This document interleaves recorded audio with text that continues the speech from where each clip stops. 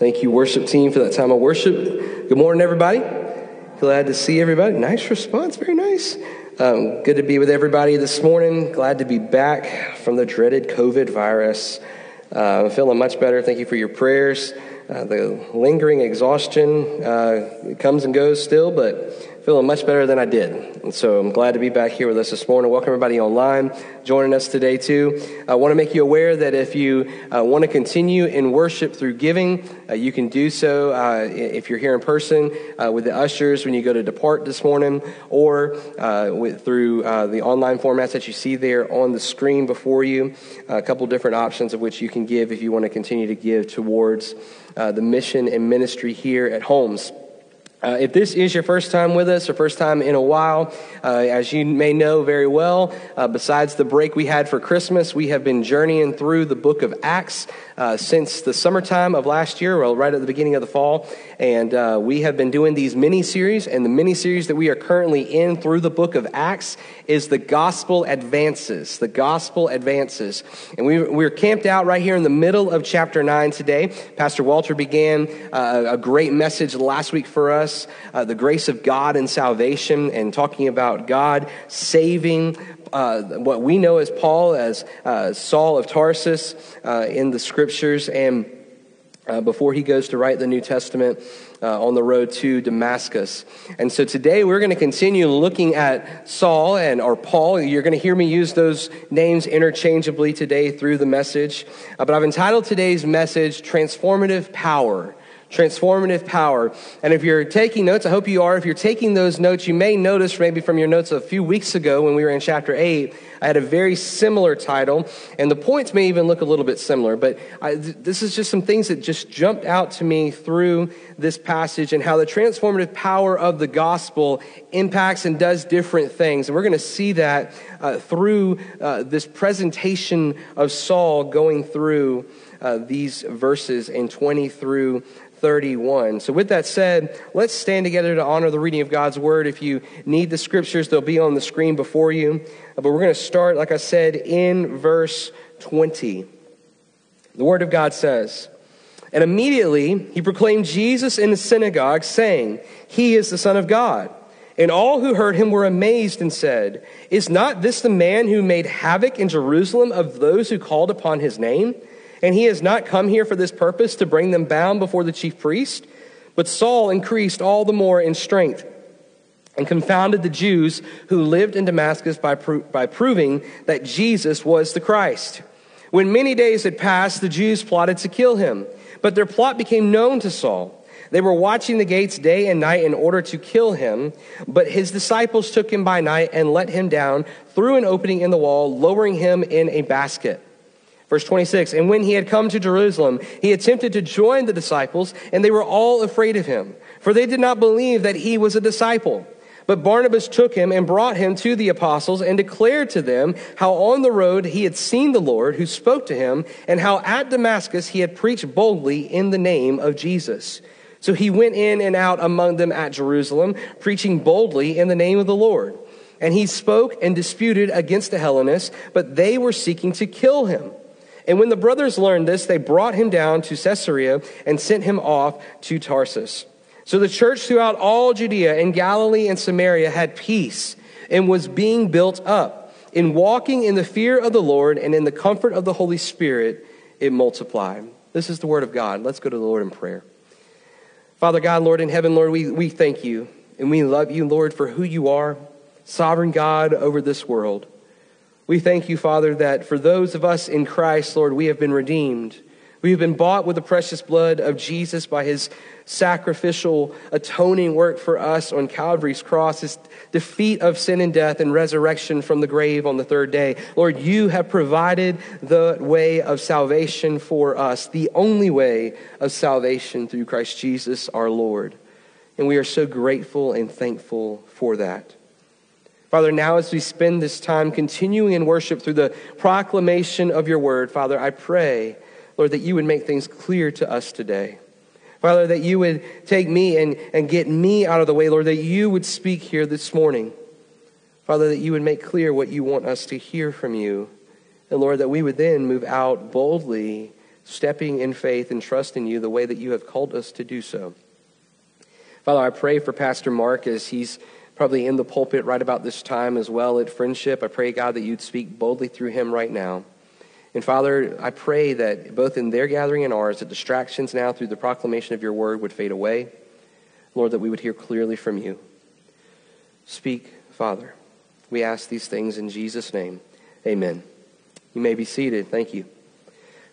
For our message today, we're going to see how the transformative power of the gospel leaves an impact, even confronts sin, and brings peace despite circumstances. So if you want to take notes, the first note that you would put is that the transformative power of the gospel leaves an impact. The transformative power of the gospel leaves an impact. Now, for just a brief moment, we didn't read it together, but I just want to start off on the heels. This one won't be on the screen, but just want to bring you from where we ended that last part of verse 19 yesterday. The whole verse says, taking food, he was strengthened. And then it says, for some days he was with the disciples at Damascus.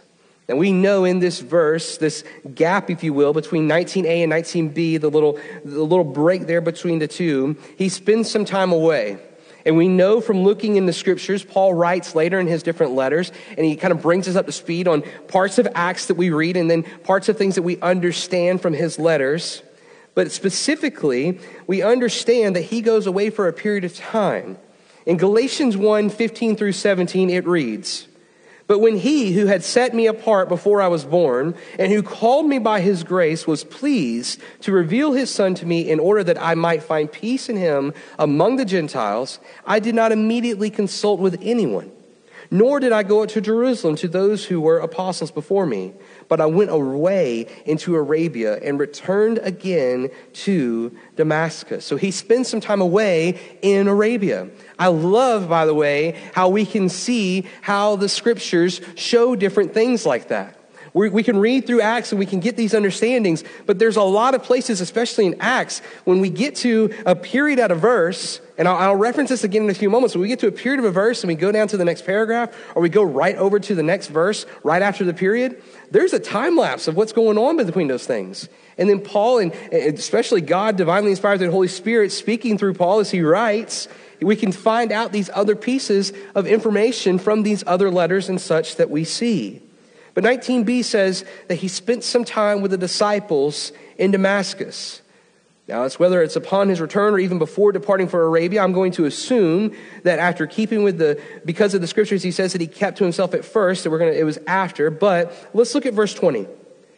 After all of that, it says, immediately he proclaimed Jesus in the synagogue, saying, he is the Son of God. Here we see, following the time with the disciples in Damascus, Paul immediately begins to proclaim Jesus in the synagogues, stating, that Jesus is the Son of God.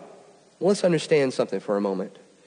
It may be easy for us to assume that apart from the Holy Spirit, that Paul may be limited in his understanding of the things to proclaim. I mean, we're coming off the heels in the scriptures of the conversion of Paul.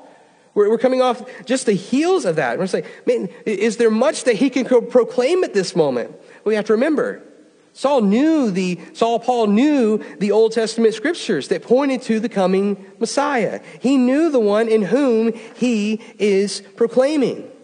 He obviously knew that Jesus was the Son of God because he himself is startled, knocked off the horse on the road to Damascus by Jesus. Saul, Saul, why are you persecuting me? In proclaiming Christ in this moment, where it says that he is doing that, it says there again in 20, saying that he is the Son of God, that he proclaimed it. In the Greek, we can see that it translates as proving, which for this context means to join or put together. So we have this picture here that Saul spoke to these Jews, and in speaking to them, in proclaiming to them, in proving to them, he is tying together who Jesus the Son of God is with who this Messiah is that is proclaimed throughout the Old Testament. The one who was proclaimed, the one that would come, he is who he said he is in the scriptures. He came, lived the perfect sinless life, and then was betrayed, and everyone declared that he should be crucified, and he died. But he died for the fulfillment of the scriptures for the purpose of salvation to come. We remember it very clearly. We talked about this in our group on Thursday night. Isaiah 53 for a moment. It references the suffering servant. The suffering servant is Jesus. It's a picture of what happens to Jesus on the cross. Verse 21 reads, "And all who heard him were amazed and said, 'Is this not the man who made havoc in Jerusalem of those who called upon his name? And has he not come here for this purpose, to bring them bound before the chief priest?'" We see here just how much of a turnaround has taken place in Saul. And this is how the transformative power of the gospel leaves an impact. Because here in this moment, these people who know the reputation and know who Saul is or was prior to Christ, they expect something completely different than what's before them. Literally standing before them, it says that they were amazed. They're amazed at the change that is taking place. So much so that they question, isn't this the guy that did this? Who is this? Isn't this the man who made havoc? Isn't this the man that ravaged the church? Isn't this the one that would come to bound the people, to take them before the high priest? Isn't that guy? They were amazed because the reputation that he had was completely different than what was standing before them. Imagine for a moment their amazement and their disbelief. I mean, put yourself there. You know the reputation of him. You may have been present or even taken part in the stoning of Stephen in chapter 7. And you saw Saul standing over there, watching the cloaks, giving his approval for what was taking place. And now, the same message that Stephen proclaimed and was murdered for, about this man who died on the cross, who proclaimed a message, that same message that is being proclaimed through Stephen is now coming out of the mouth of the man that approved of the execution of Stephen. What in the world's going on? 22 reads, "But Saul increased all the more in strength and confounded the Jews who lived in Damascus by proving that Jesus was the Christ." Paul has continued to be strengthened through his time growing in Christ, through his time knowing this Lord that has redeemed him and saved him and knocked him on his backside off of the horse going into Damascus. He's being transformed, and he's confounding the Jews through his proclamation of Jesus Christ. So think for a moment, for those people that are sitting there listening, the incredible impact that this is leaving on them. They're amazed. They're in shock. Because this is not the same guy that was here moments ago, it seems like, ravaging the church, wanting Christians dead, wanting Christians bound together and taken before the high priest to be imprisoned. This is not the same guy. What in the world is happening? When the gospel moves and works in a person's life and takes them from being a dead soul for eternity to the promise of eternal life, radically transforming them, it's going to leave an impact. Think about yourself before you came to know Jesus. Now, some of us may have a testimony of being a younger child, and you can't really think back and think, well, I mean, I was probably a bad kid. That's kind of my testimony. I came to know Christ at 8 years old. I can't really remember too much of my sin necessarily, of who I was before that, but I do remember growing in my sanctification definitely through my teenage years into my 20s. But think about who we were before Jesus. Maybe you have a different testimony. Maybe you came to know Jesus a little bit later in life. Maybe you came to know Jesus in high school or college, or after you were out of college in the workforce, whatever it may be. And the people that you knew, or who knew you, I should say, before you came to know Jesus, the moment you are radically transformed, the impact it left on their life to say, what in the world happened to this person, him or her? What in the world happened there? You may know somebody in your life that you've seen that. You've seen God radically transform them, and you know that it's the power of God alone that has done that, and it still leaves you breathless. Wow. For these people, They're left in amazement to see what has happened before them. Shock and awe. Transformative power of the gospel leaves an impact. Secondly, the transformative power of the gospel confronts sin. The transformative power of the gospel confronts sin.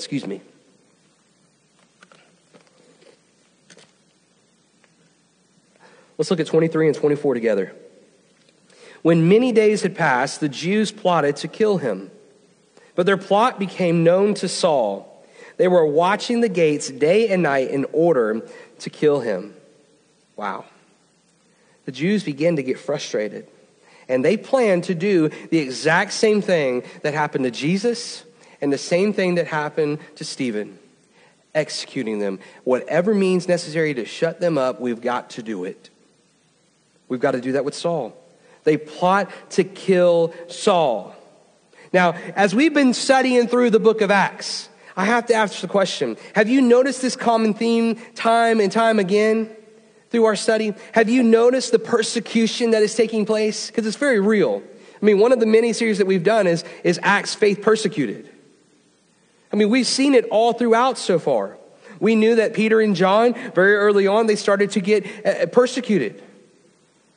They ran into major issues. Stephen murdered for the faith. And now here Saul is facing plots of death towards him. It makes you ask the question, why is this the response? Why are these people hearing this message of Jesus as the Son of God, and they're getting so frustrated, and they don't want to hear the name of Jesus proclaimed? They don't want to hear the reality of their sin. They don't want to hear these things. That's a great question to ask. It's a good question for us to ask today in light of our culture and the things that we experience. The gospel is a powerful message of God's grace and mercy to sinners. But in that, there is still the message that God is not just graceful and merciful, God is just. He is gracious, He is kind, He is merciful, He is loving. We have all these beautiful characteristics of God, but He is still just. He hates sin. He cannot coexist with sin. And if no one comes and repents of their sins and confesses Christ, they face judgment. There's a reality that comes with the message of the gospel. It can be offensive. But it's powerful and it's transformative. Each and every one of us have dealt with that reality the moment that God started to call us to Himself. We had to realize and understand that we are broken and sinful people. All who are in Christ have come to terms with that point in our lives. The same is true for these Jews in this moment. They are brought face to face with the reality of their sin. They're hearing the name of Jesus proclaimed. They're hearing all these things, and Saul is proving to them the message of the gospel, tying in with the scriptures. And the reality of why God had to do that in the first place, going all the way back to Genesis 3 and the fall of man. There had to be a resolution, a redeeming work of God for restoration to take place between God and man because of sin.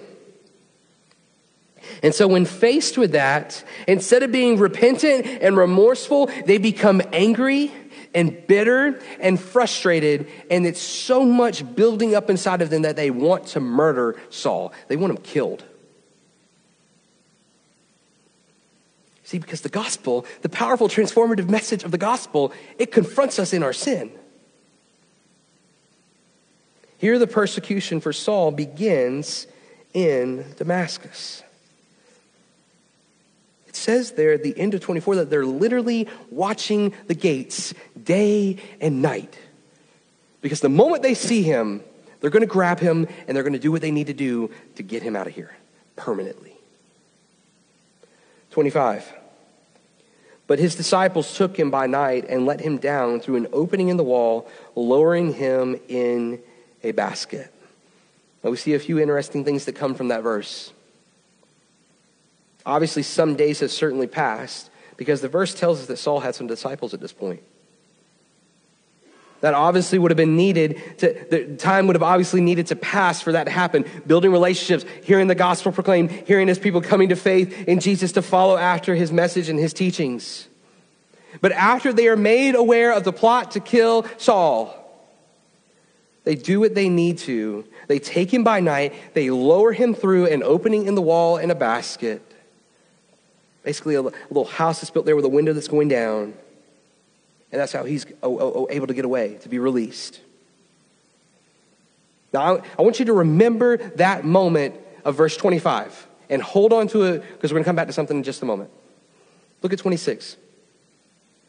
And when he had come to Jerusalem, he attempted to join the disciples, and they were all afraid of him, for they did not believe that he was a disciple.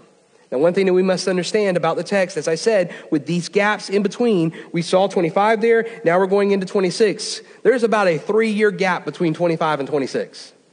How do we know that, Pastor Brian? Well, Galatians 1:18 through 20 reads, after 3 years, I went up to Jerusalem to visit Cephas and remained with him 15 days, talking about Peter. But I saw none of the other apostles except James, the Lord's brother. And what I am writing to you before God, I do not lie. Can you imagine the atmosphere of the room, the moment that Saul gets to Jerusalem and he walks into the room around the disciples? It's like he walks in the room. You ever been in a room and somebody walks in and you know there's an elephant in the room and it gets real tense and it gets real quiet real quick? Like they're in there and wherever the place is and they see him and he walks in and it's just like, is that Saul? It says in there in the scriptures that they were afraid. They were all afraid of him, for they did not believe that he was a disciple. You have to remember, last week we talked about it. When Saul is converted, God calls out to Ananias and says, you're going to go, you're going to meet him, and you're going to be there for him.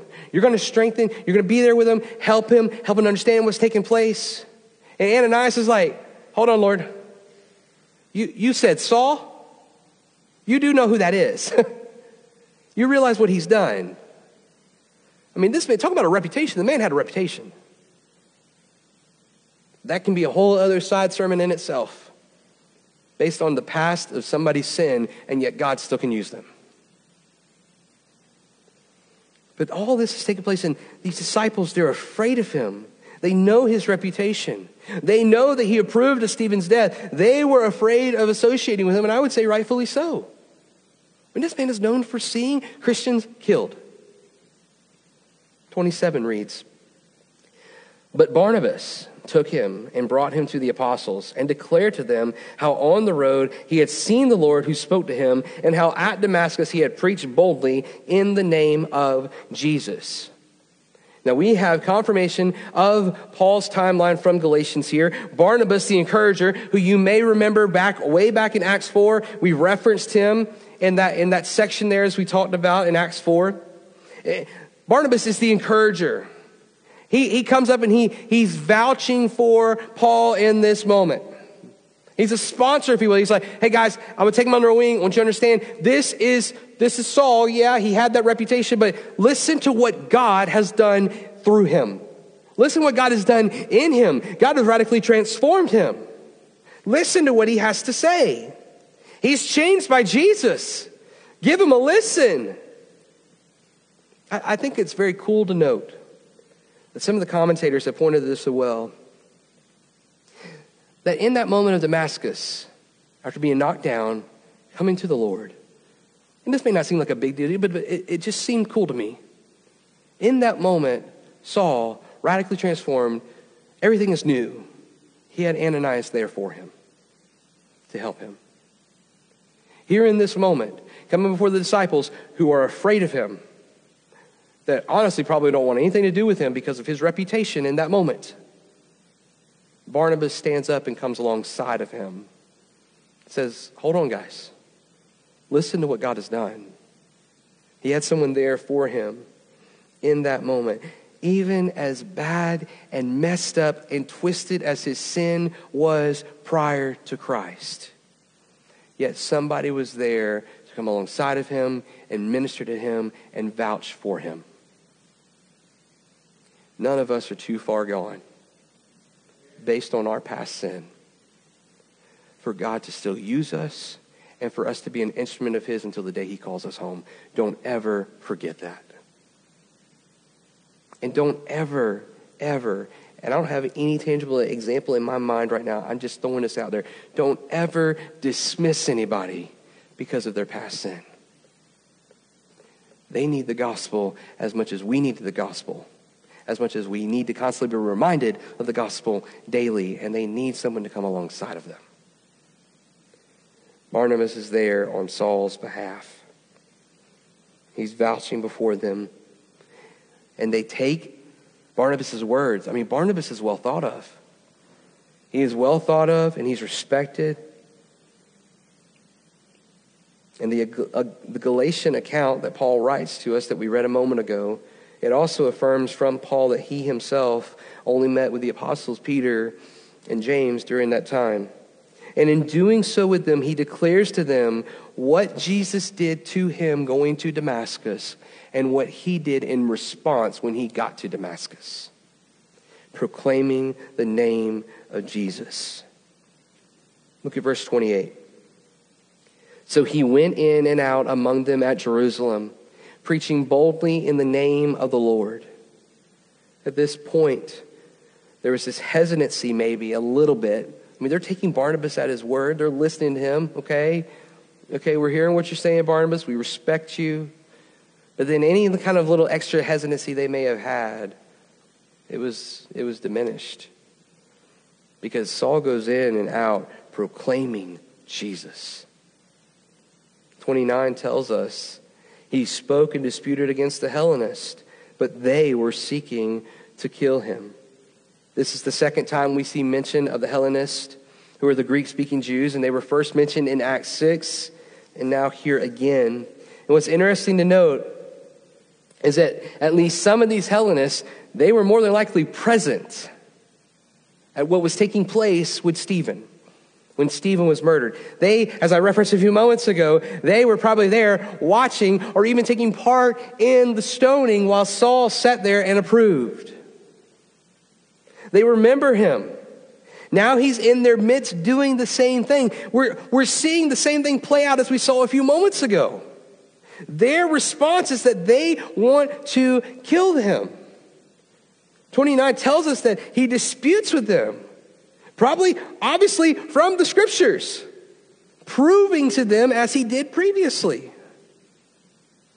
And he shows us he does the same thing. The preaching of the gospel confronted them and showed them the reality of their sin, and their immediate response is to kill him.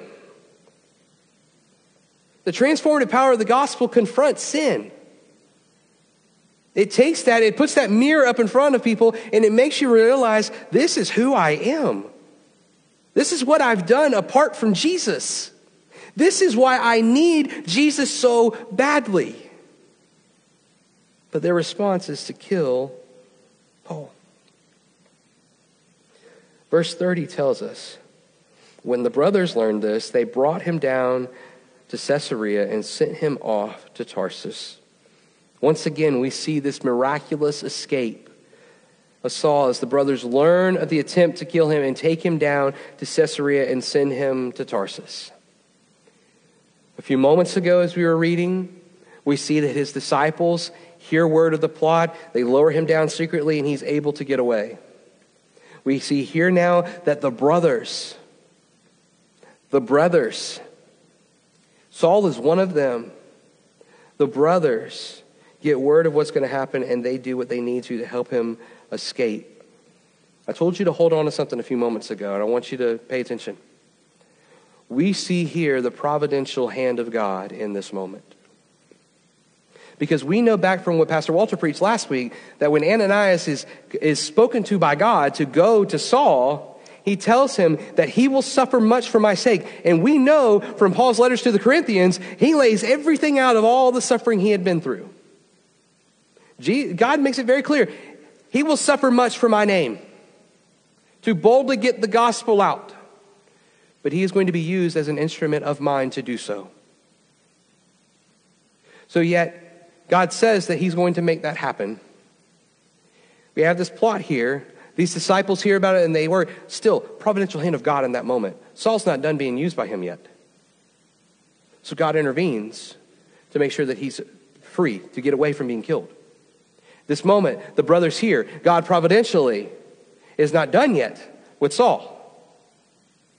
So he's able to get free. He's not killed. Tarsus is Paul's hometown. Excuse me. Located in Cilicia. And Paul is going to settle in Tarsus for some near 8 years, where he will do work there and Syria. Now, this isn't the end of our time with Saul. If you've read the book of Acts, you know what is coming. There are missionary journeys coming. There are big things coming where the message is going to continue to go forth. Obviously, the rest of the New Testament shows us the majority that Saul is definitely not done, and God is going to use him powerfully. Matter of fact, we're going to see him again for us in just a few pages when we get to chapter 11. Because when we get to chapter 11, Barnabas is going to come soon find him and move forward with the next journey. But don't miss the fact of what the transformative power of the gospel does. It does leave a lasting impact. It makes people go and be just awed and be left and just say, wow, just in amazement of what God can do. But that transformative power and how it has changed a person, and the reality of that and the proclamation of the gospel, it will bring things forward for a person that is a sinner, that is separated from God, and it will confront you in your sin. Christian, it will do the same for us as well, even now, although we've been redeemed. If you are in the Word of God and you are living in sin, the Holy Spirit will bring conviction as you are reading the Word of God. As you are encountering other Christians, it will continue to happen. Thanks be to God, we are redeemed. Lastly, and this one point is just for verse 31, and I'll be brief. The transformative power of the gospel brings peace despite circumstances. The transformative power of the gospel brings peace despite circumstances. 31. So the church throughout all Judea and Galilee and Samaria had peace and was being built up, and walking in the fear of the Lord in the comfort of the Holy Spirit, it multiplied. Wow, what a verse. Luke provides this summary statement for us how the early church, the Big C church, who at this point had little peace because they were constantly facing persecution. They were dispersed, they were persecuted, and yet now some peace has come for them. We're now 9 chapters into the book of Acts, and look how Luke describes this peace. He describes it as throughout all Judea and Galilee and Samaria. Does that sound somewhat familiar? Remember at the very beginning of our study, before Jesus ascends, what he tells the church. He says in Acts 1:8, you will receive power when the Holy Spirit has come upon you, and you will be my witnesses in Jerusalem, in all Judea, Samaria, and to the ends of the earth. The gospel went forth in obedience from the disciples. Granted, they faced persecution throughout it all so far. Granted, Stephen's death happened and it added fuel to the fire for them. Although dispersed, they continued to proclaim the gospel. It wasn't a surprise for the Lord that happened to Stephen. It wasn't a surprise because the overall mission of God is still moving forward and it is being accomplished. We're told by Luke that the church is walking in the fear of the Lord. They lived their lives in awareness of God's greatness and his power. They had experienced it. And walking in the fear of the Lord, it acknowledges this greatness and power, being grateful for his grace and mercy. But as I said a few moments ago, recognizing God's sovereignty and the fact that he is creator and that he is judge. And walking in that fear, simply put, we must honor God for who he is. In fearful reverence of him. The early church did it. We as followers of Christ today in 2022 and moving forward must do it. Brian Vickers in his commentary gives an excellent statement regarding this. As Proverbs say, the fear of the Lord is the beginning of wisdom. He gets that from 9:10. Some readers shy away from such language, thinking it inappropriate to a new covenant. But the fear of God, but the God of the Bible is worthy of fear in any era. Jesus is gentle and lowly in heart, but he is also the ruling and reigning king of the universe, pictured in John's vision with a sword coming from his mouth as a symbol for judgment. He is on our side, and whoever opposes us opposes him. Thanks be to God for that. Praise his name for that. He should be fearfully honored. We shouldn't be walking around scared that he's going to strike us.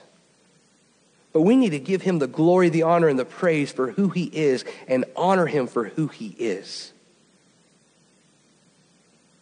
And realize who we are before him. I say this a lot, but on your best day and on my best day, if we're checking every box we need to check, if we're doing every single thing right that we need to do, the best thing that we can still offer him apart from Christ is nothing but mere filthy rags because of our sin. But because of Jesus and his righteousness that God sees when he looks upon us, thanks be to God, we have the right to be called children of God. Because of Jesus. We must walk in fearful reverence of him. Luke tells us also that by walking in their fear of the Lord, it brought comfort from the Holy Spirit, and the church multiplied. This is critical. Despite the chaos and the danger that was around the church at the time, the Holy Spirit comforted them through it all. Jesus told them long before, the Comforter or the Helper will come. And I don't know about you, Christian, but I am so thankful and grateful that the Holy Spirit indwells me. I am so thankful and grateful that in my pain, in the reality of my sin, in the reality of dangers that are around or dangers that affect my family or affect me or anything else, that God is not surprised. That he is working in and all through everything for the good of those who love him and are called according to his purposes. And that the Holy Spirit comforts. That is why when Christians go through such difficult times, people are blown away by the fact that they are just so joyful. Because it is the joy of the Lord that gets us through things, that helps us in persecution, in trials. That is why the transformative power of the gospel brings peace despite circumstances. They feared the Lord and they were comforted despite the cost. They trusted God. They trusted God in the midst of uncertainty. Think about that statement for a moment. Do we walk in the fear of the Lord? Do you? You don't have to answer me right now. I want you to think about that. Do you walk in the fear of the Lord? Do you walk in a way that you are pursuing holiness and you truly want to honor and glorify him with your life? Because he provides the comfort and the peace that we need every single waking moment of our life. I was reminded yesterday talking to a brother of ours. He called me and we were talking for a little while, a man that I've known for a very long time. And he reminded me, he said, there were times for those disciples at the beginning after Jesus called them Sometimes he just wanted them to just stay quiet and be obedient and follow him. He just wanted them to follow him. He made the way clear. He directed. He guided. But he just wanted them to follow. There were time and time again that we see in the Gospels that they ask these questions. Who's the greatest? Hey, Jesus, one day when that time comes, can I sit at your right hand? Can I get a seat close to you? The whole time, he just wanted them to be obedient and to follow. I think that's something that the Lord wants us to continually do, church. He just wants us to be obedient and follow. Sometimes we may ask him a bunch of questions like, well, what about this? Can I do this? And he's like, child, just be obedient and follow. I'll make clear what's next. Just be obedient and follow. I'll give you the comfort that you need. I'll give you the peace that you need. Just be obedient and follow. And as we're obedient and we follow, he speaks. As we're obedient and follow, he directs our path. We just have to be obedient, walk in the fear of the Lord, and follow. He will comfort, he will guide, he will direct, he will speak. So as we move into this time of response, I want to ask you, where are you right now? Where are you today? Are you at a point where you're not walking in obedience, fearful of the Lord? If you're at that place and the Lord is convicting you of it especially, you need to make that right between you and the Father. You need to repent of that. You need to walk in obedience and follow. If there's anybody in here or anybody watching online that you've never made a decision after the Lord has drawn you near and you have never repented of your sin and confessed it before the Father, today may be the day that you be obedient and you follow. And you repent with your mouth that Jesus Christ is Lord. Repent of your sin, confess with your mouth that Jesus Christ is Lord, and you believe in your heart that God resurrected him from the grave. Scripture says you'll be saved. And then we'll throw a party. We'll dunk you in some water. And we'll teach you and equip you so that you can go out and tell the world around about what he has done. Whatever it may be that he wants from you today, ask him. And then be obedient and follow. Let's pray.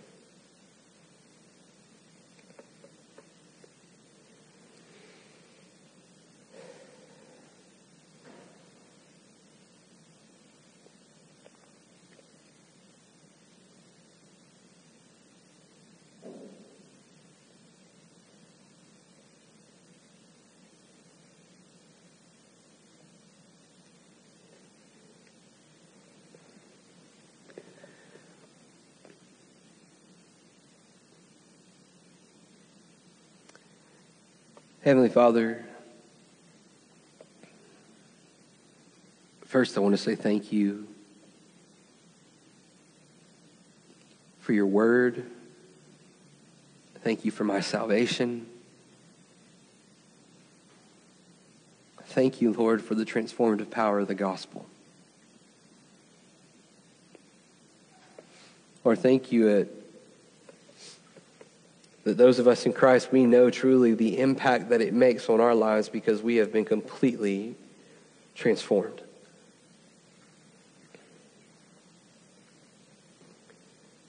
Thank you, Lord, that your word and the power of the gospel truly does confront us in our sin. And Lord, also I want to say thank you, Lord, that this powerful transformative work of the gospel brings peace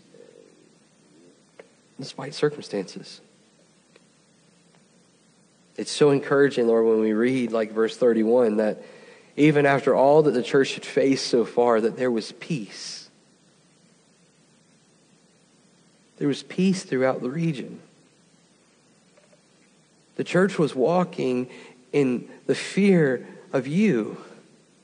And they were comforted by the Holy Spirit. And in those things, Lord, the church multiplied.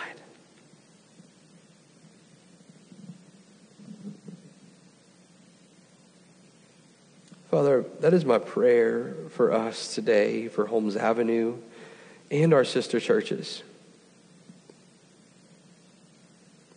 Lord, you know the leadership of these churches. We want so badly to see the community in which you've called us to be transformed by this gospel. We want to see this message go out and people who maybe lived a life somewhat or had a reputation even like Saul, for whatever purposes it was that they were doing things, would be transformed by this gospel and then leave people that knew them prior just left in amazement. We want to see that happen time and time again in this community, in our daily lives, in our workplaces, in our neighborhoods, in our city. That's where we ask, God, that you would do those things. And we ask, God, that our churches would be walking in the fear of you, comforted by the Holy Spirit. And in all those things, Lord, prayerfully we see your church be multiplied. Not so that we can boast in how many people are in a worship gathering on a Sunday morning, but Lord, so that we can boast and say, look what God is doing. People are moving from death into life. They're being transformed. They are being equipped so that they can go out as laborers into the harvest, so that more and more people can be changed. Father, I beg you, Lord, that if any of us in the sound of my voice, and I know this is a prayer to pray, but Lord, if anybody in our church, anybody in the sound of my voice, if we are not walking in the fear of you, in obedience to you, Father, I pray that you would draw us to our knees in repentance. And Lord, I ask that you do that starting with me and the rest of our leadership.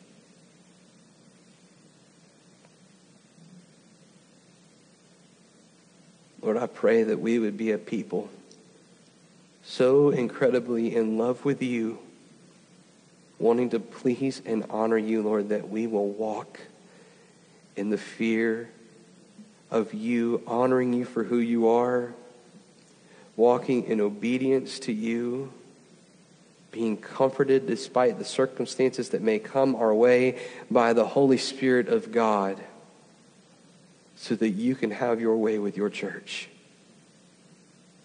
This is your church, Father. Have your way in us. Lord, we love you, we honor you, and we praise you. In the strong name of Jesus, we ask these things. Amen.